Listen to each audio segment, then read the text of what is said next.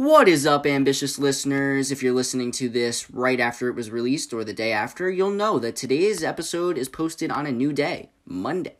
So why? Well, Sunday night I kind of announced it, and this is how things will be from now on. So basically, because NFL games, aside from Monday Night Football, are wrapped up by Sunday night, so Monday episodes can air that feature my recaps. And if you want more in-depth recaps, tune into the Fireside Football podcast on Empire Sports Media with me and Brendan, a friend of the show. And we'll recap that a lot more there and recap each week's action. But on here, I do want to give like a brief summary of the week's action. And that'll start next week, but it's the reason for the change, so just so you know. But this week's episode is entirely different from football. There's a little bit of a crossover as the guest and I talked a little Texas football. And today's guest, if you recognize the Texas theme, Cliff Hogg, friend of the show, Big Brother contestant last season, a fan favorite, and now a Big Brother analyst in a sense. After adjusting to life after Big Brother and then the COVID pandemic, Cliff and I haven't had time to catch up, so we caught up on this week's episode and talked a lot of All-Stars. Before I air that episode, though, I do want to preface this next ad with a bit of a teaser that if you want to see me in a show on Saturday, Sunday, and Friday, as you'll hear the phenomenal director Harold say in a brief second, and so many other phenomenal talents, check out this show because, I'm not the best actor, but the actors and actresses and the directors in this show are absolutely incredible, so you have to tune in. It's a virtual show. Harold will detail the rest. So, yeah, without further ado, this is Harold Teig, a lead director for Sullivan County Dramatic Workshop. The Sullivan County Dramatic Workshop presents The Monologue Show from Hell by Don Zelides, September 25th and 26th at 8 p.m. and September 27th at 2 p.m. It took Mr. Banks and Mrs. Peacock's drama class 3 long months to prepare for their monologue show, but barely a minute to throw all their plans out the window. From the couple staging their real-life breakup to the garden gnome thief confessing his crimes, everything that can go wrong will in his collection of hilarious tall tales. The show, co-directed by Hannah Vitti and Harold Teig, will be streamed online at Broadway On Demand. Tickets can be purchased for $7.95 by going to scdw.net and clicking the Monologue Show from Hell button. All this is happening on September 25th and 26th at 8 p.m. and September 27th at 2 p.m. Visit scdw.net for more information. Sullivan County Dramatic Workshop, award-winning community theater since 1950. Yo, what is up? Welcome to Ambitious. My name is Dylan Price. Today's guest was one of America's favorite house guests last season on Big Brother 21. He finished in 4th place in a phenomenal performance. He has been a guest on this show before, a friend of the show, and a phenomenal stand-up human being. Ladies and gentlemen, welcome to the show, Cliff Hogg. Cliff, how's it going, man? Well, it's doing great. Thank you for that intro. It's nice talking to you again, Dylan. I sure appreciate it. Well, of course. So what have you been up to? It's been almost a year since we last chatted. Hey, isn't that amazing? How time flies when you're quarantined and locked indoors. Just like everyone else, just been trying to stay away from other people as much as possible. Yeah, it's really strange. I got out of the house. I got to meet all these other Big Brother fans and just had a blast doing that. And suddenly we went into quarantine, and I've isolated myself as much as possible with my wife, and that's a little tough, but now I've got Big Brother and lots of live feeds to watch, so I've got a good excuse to be staying indoors and just watching the TV screen. So I want to get to that in a little bit, but I want to know, obviously, you just touched on, you come right out of the house, you have a little bit of time, into the winter, and then boom, you're locked up again. And how has that been able to kind of navigate? Has it made you a little stir-crazy? Well, I guess I'm used to it. I will say this, it's a lot better being locked indoors and quarantined with my wife as compared to the 15 folks I had in the house last year. They're my Big Brother family, and I love them all and all that, but I'd much rather be indoors here with my wife. But having done it last year, I suppose I'm used to it a little bit, and certainly this time, I've got Netflix and TV and all kinds of media and everything else, so it's certainly a different situation. I don't have the isolation, the being cut off from the outside world like we all felt like we were last year. So I never even thought about it like that until we just started talking. That Big Brother is almost kind of similar to the quarantine situation without, having contact with other people other than the 15 house guests, but there's kind of a similarity to it. So I guess, in a sense, has it kind of been nice to catch up on life by being out of the Big Brother house, but also kind of being locked away, in a sense, from regular life? Yeah, I mean, in some ways, it's nice to, it's nice just to be, for example, I've been able to focus so much more just on Big Brother, the new season and all that.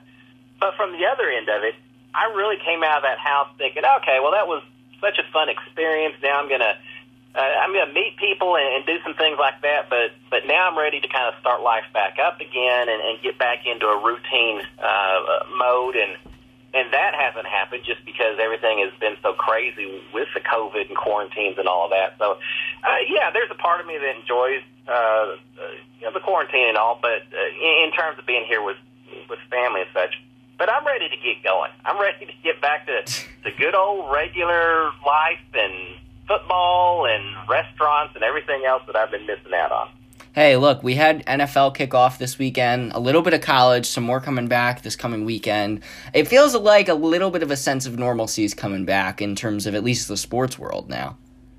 Yeah, we're getting there. Of course, I'm not going to talk about the first week because I'm a Houston Texans fan, and so we didn't start off quite as well as we wanted. But that's all right. It's still, we got football back. I was getting a little tired of watching the chess tournaments and the soccer games from republics over in Asia that I can't even pronounce. So, yeah, we're getting back to the right direction. Well, listen, Cliff, I'm a diehard Jets fan, so as much as the Texans might not have been crazy impressive on Thursday night, the Jets were much, much worse this Sunday afternoon. I don't even know if you had a chance to catch any bit of that miserable action against Buffalo.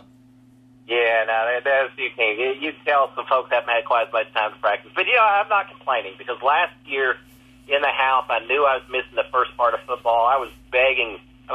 Obviously a big Texas A&M fan. I was begging Big Brother, just give me the scores of the game, and they wouldn't tell me squat. So I had no clue until I got out how anything was going on with the college football world. So, yeah, I have no room to complain this year.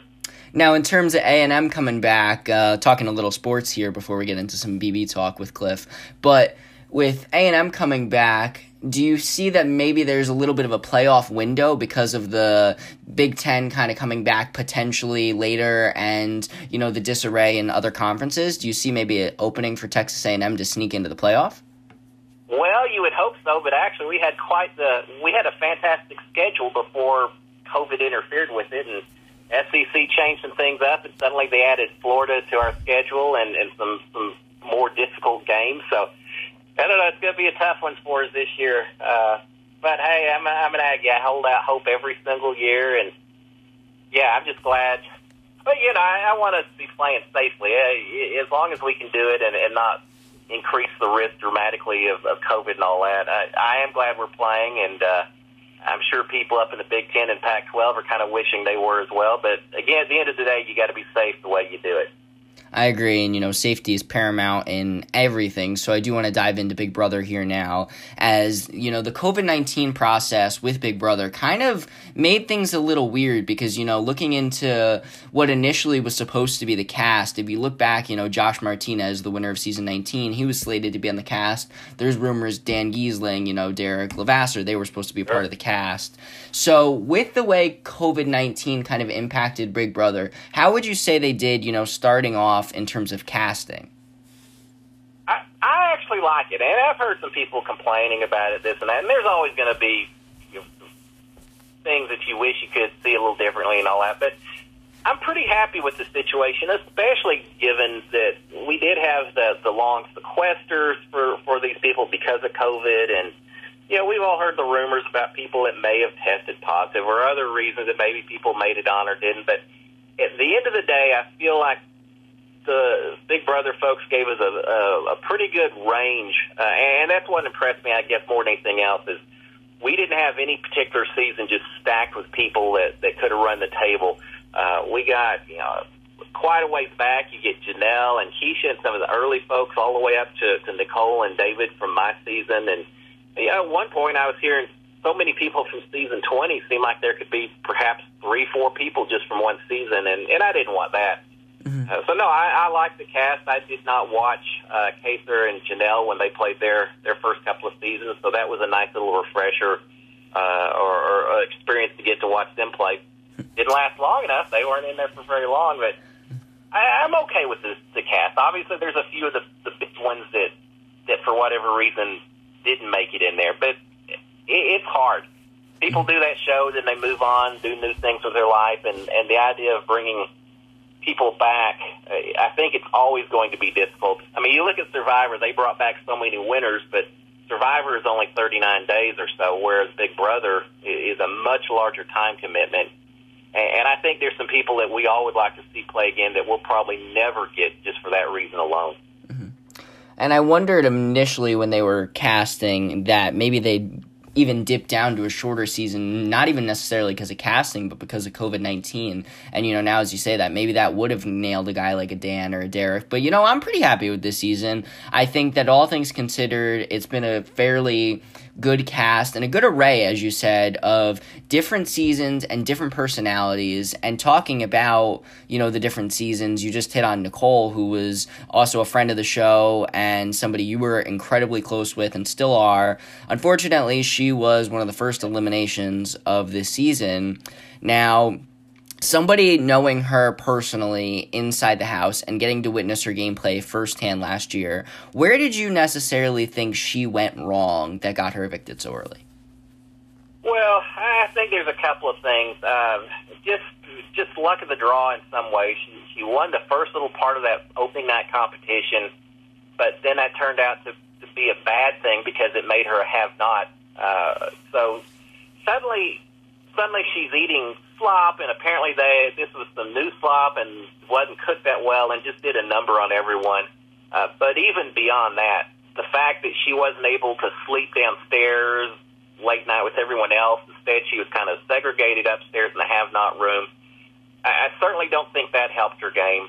And then there were some people around her. I think Kevin had some misreads in terms of Janelle and Kaiser, and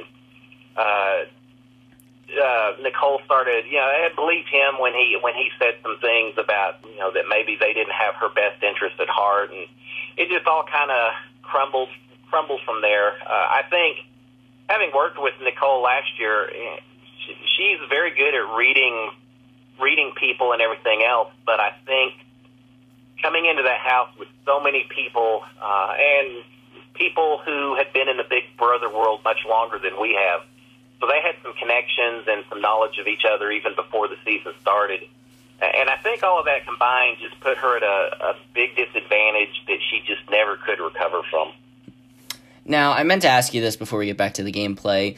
Last time you came on, I don't remember distinctly if you had slop, but what was it like if you do recall having it or remember somebody else having it? Yeah, I was lucky for whatever reason, and I've heard the rumors on this as well. But yeah, we only had 2 weeks of have-nots.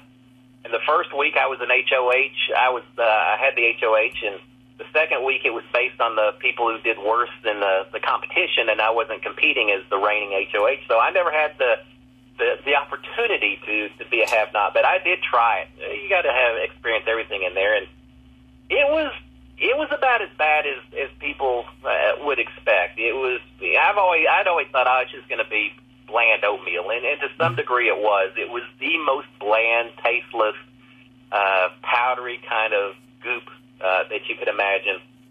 Now, short term, I only tried it for a day, and during that time period I could easily throw in some syrup and some things like that and make it a little bit better.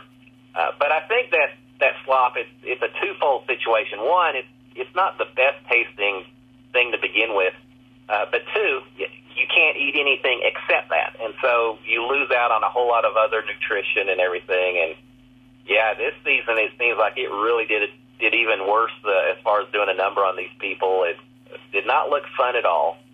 So yeah, I had a whole lot of experiences while I was in the Big Brother house, but being a have-not and going to the jury house were the two things that I didn't experience, and I'm perfectly happy with both of them. Now, one thing about the slop that you just touched on is, Tyler has been kind of struggling in terms of, there was a rumor, and you watch the feeds and cover them much more intently than I do. There was a rumor, he lost a lot of weight. Do you think that's a correlation to slop, or do you think it's just, Tyler just seems off, I guess, this year? And if you look at gameplay and even mentally, it seems like. Yeah, he's, and I'm not sure the situation. There may be a little homesickness. I know he talks about Angela a lot, and I'm sure it's tough for him to step away and be back in that house again. And two, it's last time it seems like I don't know, the first time you do the show, you come in so new and excited and everything, and for a lot of people, not just Tyler in the house this season, it seems like a lot of them are just treating it more as a job. They're just kind of drudging through, and there's just not maybe the passion as much. And so if you aren't as excited to begin with, those days can run long and can really just drag you down. So you take all of that, and then I know in our house it seems like we all sat together, we fixed a lot of meals together, and it worked pretty well. In this house, you've got a lot of people, you've got vegans, you've got a lot of different diets, and it seems like people are all doing their own thing a little bit. And so, I've watched the feeds, and they've talked about that he seems like he's lost a lot of weight, and he doesn't eat and all that, and he just hasn't seemed happy while he's in the house. So I don't know if this week will make it any better. It's certainly with him on the block, he's got to feel his back up against the wall again. So I don't know. We'll see if things change in the last half of this season. Well, so yeah, that's something I wanted to talk about as well. Obviously, it's airing tonight, but for those that watch the feeds, this episode is coming out Thursday, so actually after either Tyler or Ian get evicted, but David used his disruptor power, pulled himself off, Danny nominated Tyler, and then subsequently Davon won the veto, pulled Kevin off, and now Ian and Tyler remain on the block. So it seems as though, first things first, between Nicole and Danny and some of the other house guests, it seems like it's kind of flipped a little bit a couple times somewhat, but it seems like the going notion right now is that Ian is likely heading out of the house, which is incredibly unfortunate. What is the kind of sense you've gotten, and what is the kind of, I guess, feel you have as somebody who's been in the house in terms of this scenario with the 4 nominations? Yeah, I think you're right. I think, Ian, unless something happens, and when people are listening, they'll know more than we do right now, but unless something weird happens, I expect Ian will be out the door. And that's really unfortunate.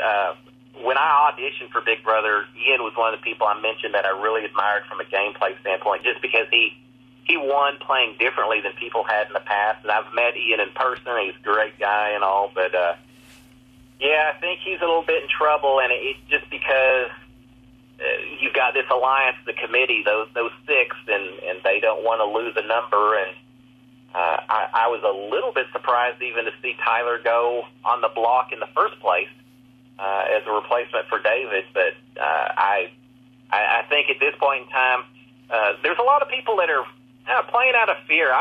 In some ways, I was expecting to see some bigger moves this season, and so far we haven't seen that. I think everyone is just, they're so worried about the other all-stars in there. They're playing out of a little bit of fear.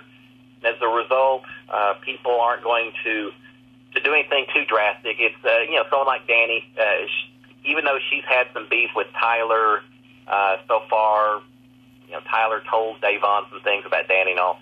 Even with all that being said, I think Danny still wants to play conservative enough to protect the numbers that she thinks she has. And so, as a result, I think Tyler is safe. Tyler and Ian are both threats. They're obviously much different threats, but Tyler's a competition threat and strategic threat as well. And there's a part of me that thinks, man, if you got him on the block and a valid excuse to do it, get him out of here before he gets a chance to kind of recover from his mental funk and such and start dominating this game. But I don't think it's going to happen. I think Ian is going to be juror number 1 this year. And that's crazy to me because you just touched on, this is All-Stars, and you'd expect to not see as much conservative play, but it's almost like, and maybe it's a respect thing that it's not as much when you come into a house fresh, there isn't as much a respect level because you don't know each other's games. But coming into this, you know how the other players are going to play. Even up to last season, you saw how Nicole and David briefly played. But you have a feel on how everybody's going to play, so you don't want to be the one, I think, to get a shot taken at and also to take the shot, which seems crazy to me. And then you look at two people like Janelle and Kaser, who I think were open and willing, and even a Bailey, to take a shot, and they never got the opportunity. And it's crazy that the aggressive almost players, the ones that would actually not play conservative, are the ones who are out of the house first. What kind of is the read you've gotten on that it seems like the best players are going first? Yeah, it's tough. Kaser, I think that guy probably had as good a read on the house as anyone, and yet he, as you say, he never had a chance to do anything with that read or to bring enough people in. So much of this game just depends on some roll of the dice. I know Ian on night one said you can have all the strategy in the world, but you got to have luck also. And I think even night one when Cody won the HOH, because he was the person that was in power that first week, it really helped him consolidate kind of the new school, the newer players, into a pretty tight alliance. Whereas if we had someone from the old school that had won that first week, you could have seen a completely different situation. But yeah, because you have that, and I think to some degree the new school players tend to play a little bit more conservatively, and the trend lately has been, let's put a big alliance together and let's make sure we're safe through the first half of the game, and then we'll do whatever we have to do. And I think you saw that come into play, whereas the old school, it seems like it was a little bit more of a free-for-all of, I'm just going to take my shot and I'm going to make it happen. And because the old school players didn't have the power in those first few weeks, everyone else gravitated the other direction, and we're still seeing the ripples of that very first night and that HOH win that very first evening. And that's what I don't get, even looking back to your season last year with, the group that kind of ran the house, headed up by Mickey and Jack and Christy, that big group. And you mentioned it a number of times on the feeds and in the DR that at some point this group's going to implode, and ultimately it did, and it left, very, very big ripples in the house. But I don't know where the notion started. I mean, looking back in seasons, you could probably find it. But somehow those big alliances started, and it's kind of skewed the way the game gets played. Because you said, you get to the back half of a season, and then all hell breaks loose. But for the first half of the season, you're watching guys just go that are either floaters or players who are going to be good players in the game, like a Janelle or a Kaser, or, you could even make the case that Nicole from your season would have probably had a good social game, and you watch these guys go, and it's almost like now you're going to get down to this final 6, final 7 here, and who's going to throw the first stone and take a shot? And I mean, I thought Danny was going to do it with Tyler, but now I don't know, and it's kind of crazy.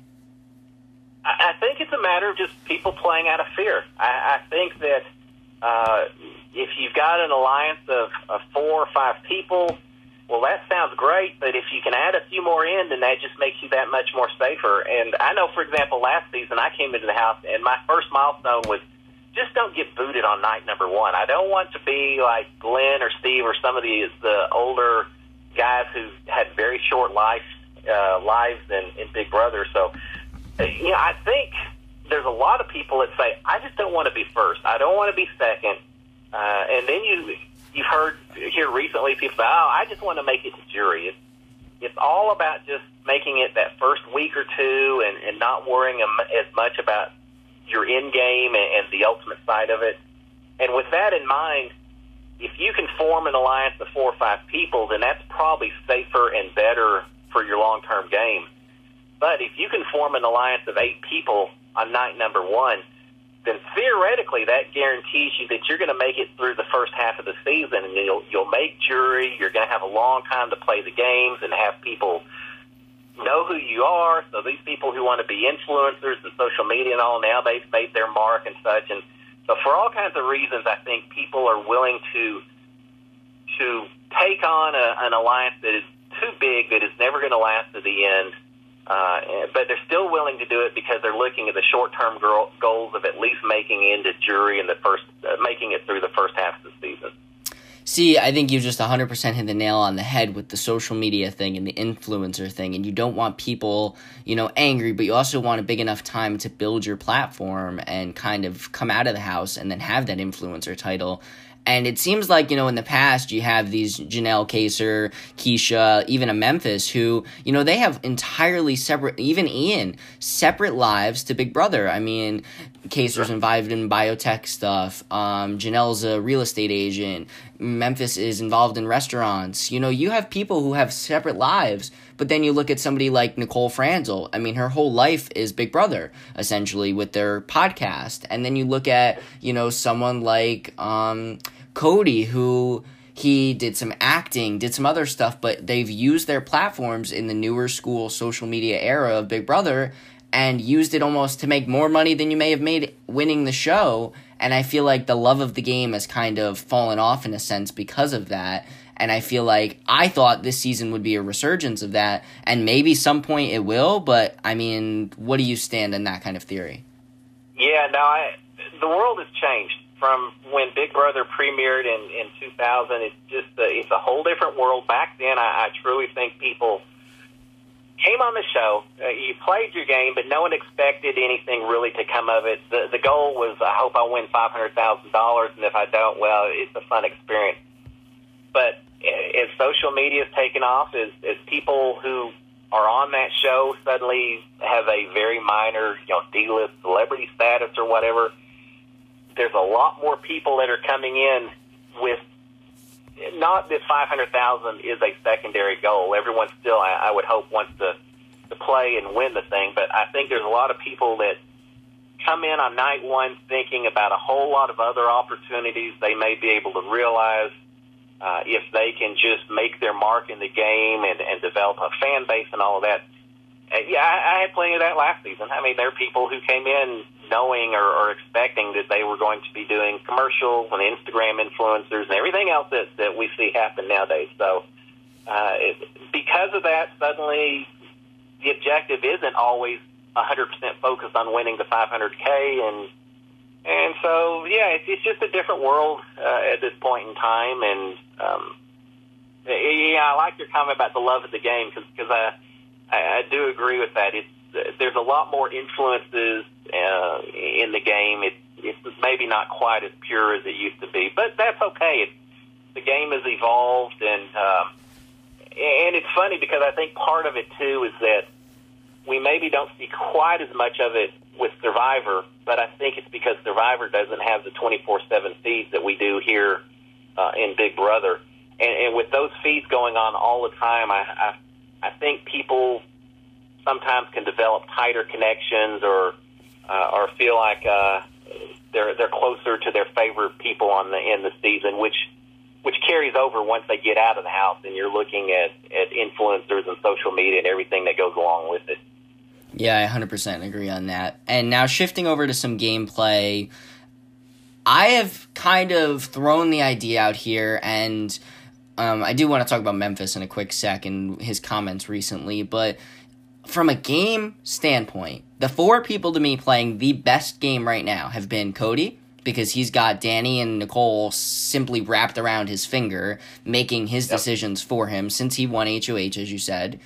Enzo, because Enzo has kind of been on the outskirts of the Alliance, but also played his own game in a sense. Memphis, because he's in the Alliance, and he won an HOH, took a shot that he really didn't need to take, but he's kind of played it very conservative since. And then David, because David has played it fairly conservative, except for this disruptor power, and now he's kind of aligning with Day and Kevin, and I think that there's maybe some potential there to kind of take some shots at the house, similarly, actually, to your guys, Charlie's Angels group from last season. So those are kind of my four that I'm watching right now. How about you, if you had to pinpoint like a four right now? Yeah, no, that's pretty good. And what's funny is they're all they're all playing such different games in a lot of ways, and yet they're playing their game. No, I think that's good. I'm trying to think if there's anyone else. I, at one point, had said that I thought Bailey and Davon were playing a pretty good game in that they were kind of treading the line between Cody's alliances and Tyler's alliances and all that side versus the old school side, and I felt like that was a decent position to be in, but that has turned out not to be the case just because the new school side is consolidated so much power and it's just picking off people one at a time. But in some ways, I almost feel like Enzo has kind of taken over that role from the two of them, in that I see Enzo is still in with Cody and Tyler and all those guys, but he's also doing a good job of working with Davon and Kevin and David and kind of treading the line everywhere. So, yeah, I'm kind of curious to see what happens to him. The problem is, the more you do that, the lower you go on the totem pole, I suppose, for the alliances where you're at. There was mention last night, him and Christmas and I can't remember who else. They were talking about they were kind of the three expendables within the group, the alliances, and so. Oh, Memphis was a part of that too, right?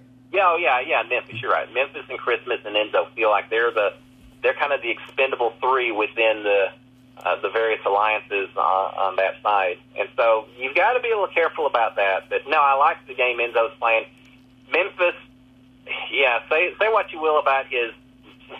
He's a little gruff and not always real. He's a little abrasive the way he talks to people and all of that. But it's an interesting strategy that I'm not staying up all night long. I'm going to bed. I'll let y'all do all your gossip and whispering and everything else, and just leave me out of it. And he's flying under the radar enough that he's doing okay. But I'll tell you, I think the thing that helped Memphis more than anything else was the flexibility that he came into the house saying, I'm old school, but I'm going to go over to these new school guys and see what I can come up with.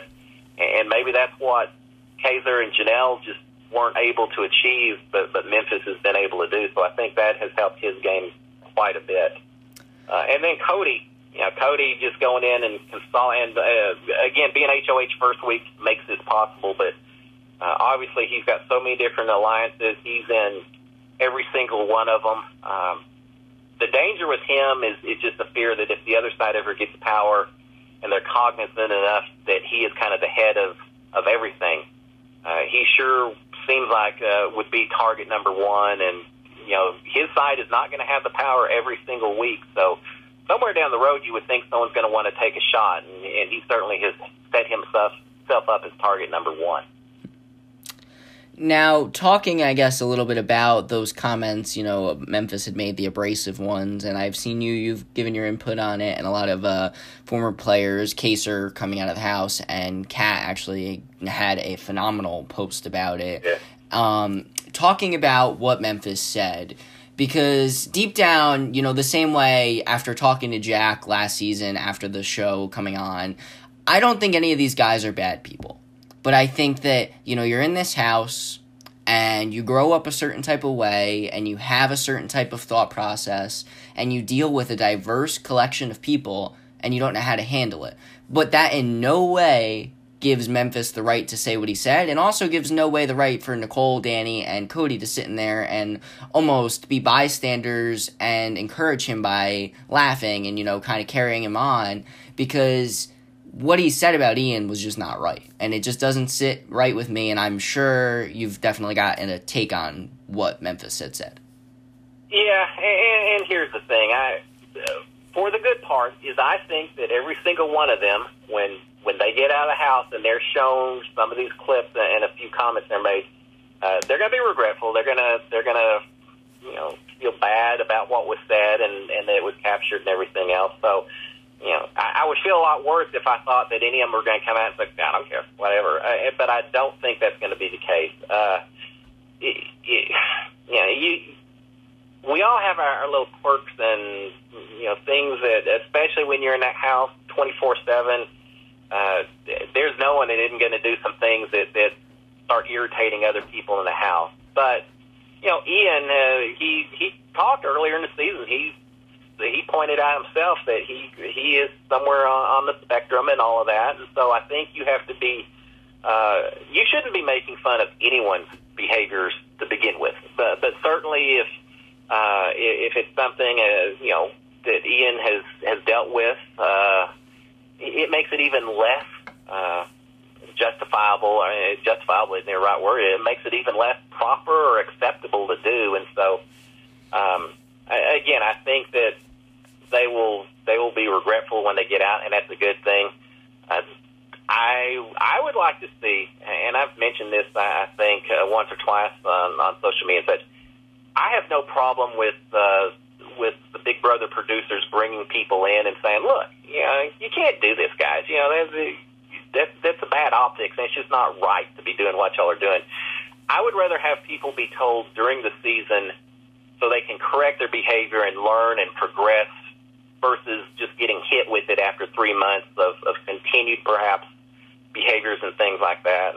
And I've had some people come back and say, "Yeah, but then you're interfering with the game and all of that."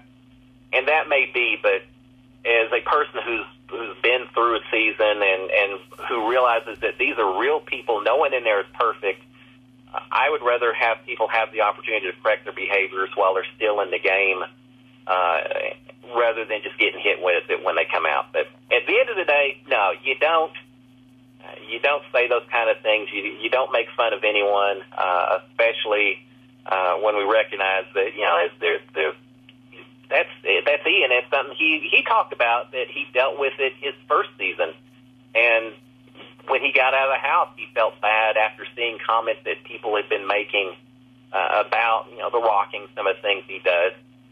So realizing that Ian is going to see those comments eventually, you shouldn't be saying that. But also, there's a lot of people out in this world who have loved ones, family members, and such that are on the spectrum that that they're going to feel a little worse when they see people joking and mocking on it as well. So you shouldn't do it. But beyond all of that, as I said, I've met Ian before, and if people are so focused on these little quirks and behaviors and things like that, if they're so focused on that and they're concentrating on talking about that and joking about it, it makes it that much less likely they're going to get to know the person beyond those quirks. And Ian is such an amazing guy and so full of insight and analysis. I am amazed watching him play this game. Some of the things he's been able to pick up on and recognize, just his analysis is phenomenal. And people, if they're so busy laughing at the fact that he rocks on a hammock, they're going to miss out on some of the knowledge that he absolutely has, and that's their loss. They'll pay the price for that. Cliff, I don't know if there's another question or thought I can even add to that, because I think you just said that incredibly eloquently, because you hit every nail. I mean, Memphis, what he said was not right. There's also, the kind of theory that maybe you should show them what they're saying in a way of correcting it, but then does it influence the game? But most importantly, Ian is a person and a phenomenally smart person and engaging, and I think if he gets the opportunity, which I hope he does, to play this game longer, I think he would really, really show the rest of the house guests that. But even after what he said, it's just not right what they said. But I hope that Ian not only continues, even if he doesn't play this game any longer, but continues to live his life and foster those good relationships with people who actually care enough to consider his feelings, like a Kaser, like you, genuinely good-hearted people and not people who are just going to, I guess, disrespect it in a sense. Yeah, it's unfortunate. I'll just leave it at that. I have tried as much as possible to stay positive, because I do understand that you get in that house, you get paranoid. Everyone you think may be targeting you, and it's easy to get so wrapped up in the game that sometimes you forget, or you just get kind of the mean girls mentality sometimes that. As long as you're with other people that you think may have your back, you're willing to put up with stuff, and it's unfortunate, and it's just a lot of stress in the house that leads to behaviors that aren't always appropriate. But I also have always tried to separate the person from the game, and that includes behavior in the game from the rest of life, because it's just being under a magnifying glass the way you are. It makes it difficult. But as I said at the beginning, I don't think that any of these people are mean people. They just have exhibited some behaviors that need some corrections, and as long as they learn and are regretful, then I'm certainly willing to continue to embrace them and support them and everything else. I 100% agree. Now, before we close out, 2 quick questions for you. One, if you had to pinpoint one person to win, we talked about our 4, but if you have to give one prediction as of today, who wins Big Brother Season 22 All-Stars? Well, having played with David, I would love to see someone like David just completely surprise people and do something. And I think there's a path that he could do that. But if I was a betting man, Cody's got such a big target on his back, but I still think he has consolidated enough power, and people seem willing to support him, even though he is such a big threat. He's got to be the odds-on favorite at this point in time, I would think, to take this thing. You get someone like Enzo. I think Enzo could easily make a final 2 or 3, but I don't think he makes it to the very end. But now here's the thing to think about, and I've talked about this before.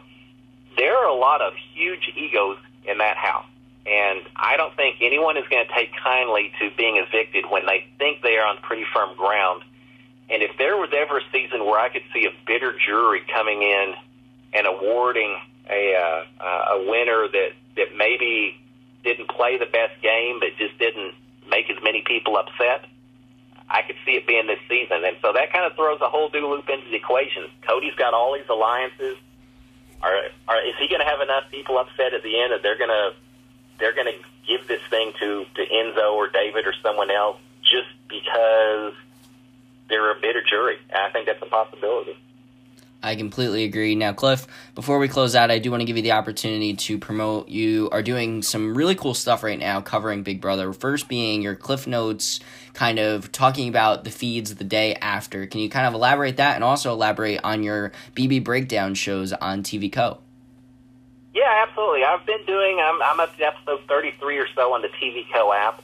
A free app, you can download it and then go out there and find me. I do that every Monday night. 8 o'clock Eastern, 7 o'clock Central. We just talk for an hour.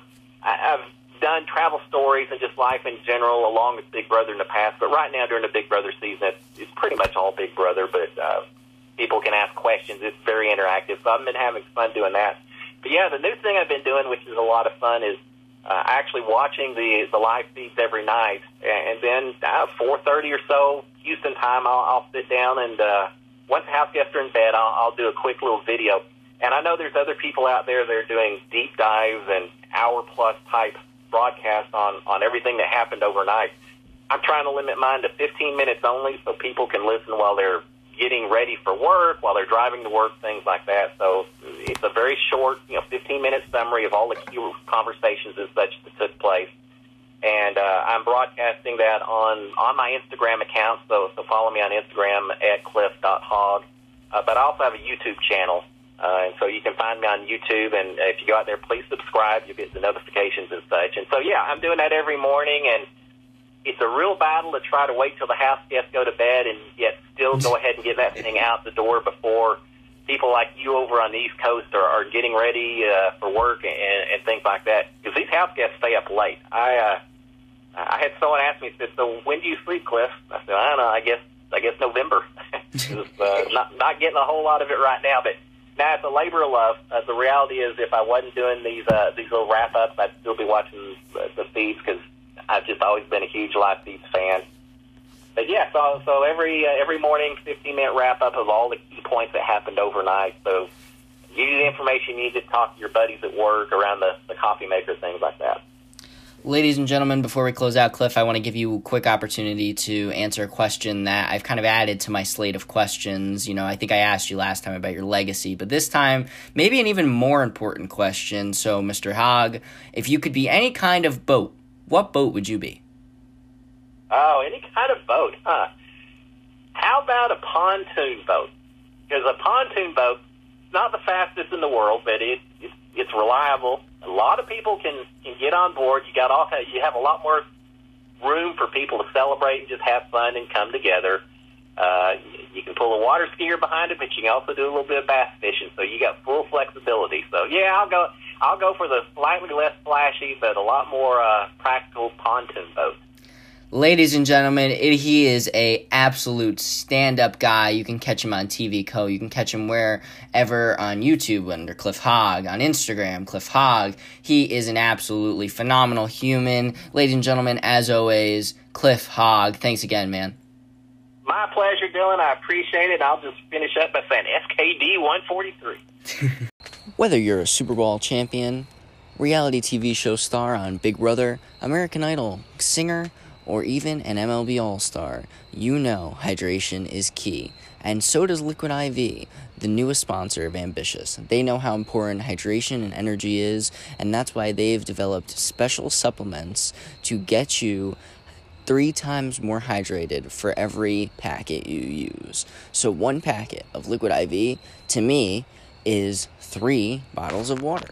And Liquid IV not only gets you more energized, more hydrated, but it keeps you motivated and disciplined. And especially in times like these where a lot of us are working from home, doing school from home, working out at home, Liquid IV can keep you energized, rejuvenated, and hydrated no matter what you do. Go to liquidiv.com or Liquid IV wherever you can find them on social medias and find out more about their superb hydration formulas. Now back to the show. Once again, want to thank Cliff Hogg for coming on Ambitious. It's always a pleasure to sit down with him. Such a great guy, really. Off air, on air, he is an incredible human, and so thankful that I've been able to chat with him and pick his brain about Big Brother, on air, off air, and just a great guy, and excited for everything he's got coming up with TV Co. and as the Big Brother season wears on. So, check out some of his work, as I referenced before Liquid IV just aired. Check out Liquid IV. Check out the Monologue Show this Saturday, Friday, and Sunday. Wrong order, but you get the point. Going to be a great show. And check out Ambitious wherever you listen to podcasts. On Instagram, Ambitious with DP, or it's Ambitious with DP on Twitter, and Instagram, it's at Ambitious Podcast. But you know, it's Ambitious with Dylan Price. Wherever you look it up, you'll be able to find us. And we'll be back next week with an incredible monster return episode, another returning guest. It's going to be a big one. Have a great week, Ambitious listeners.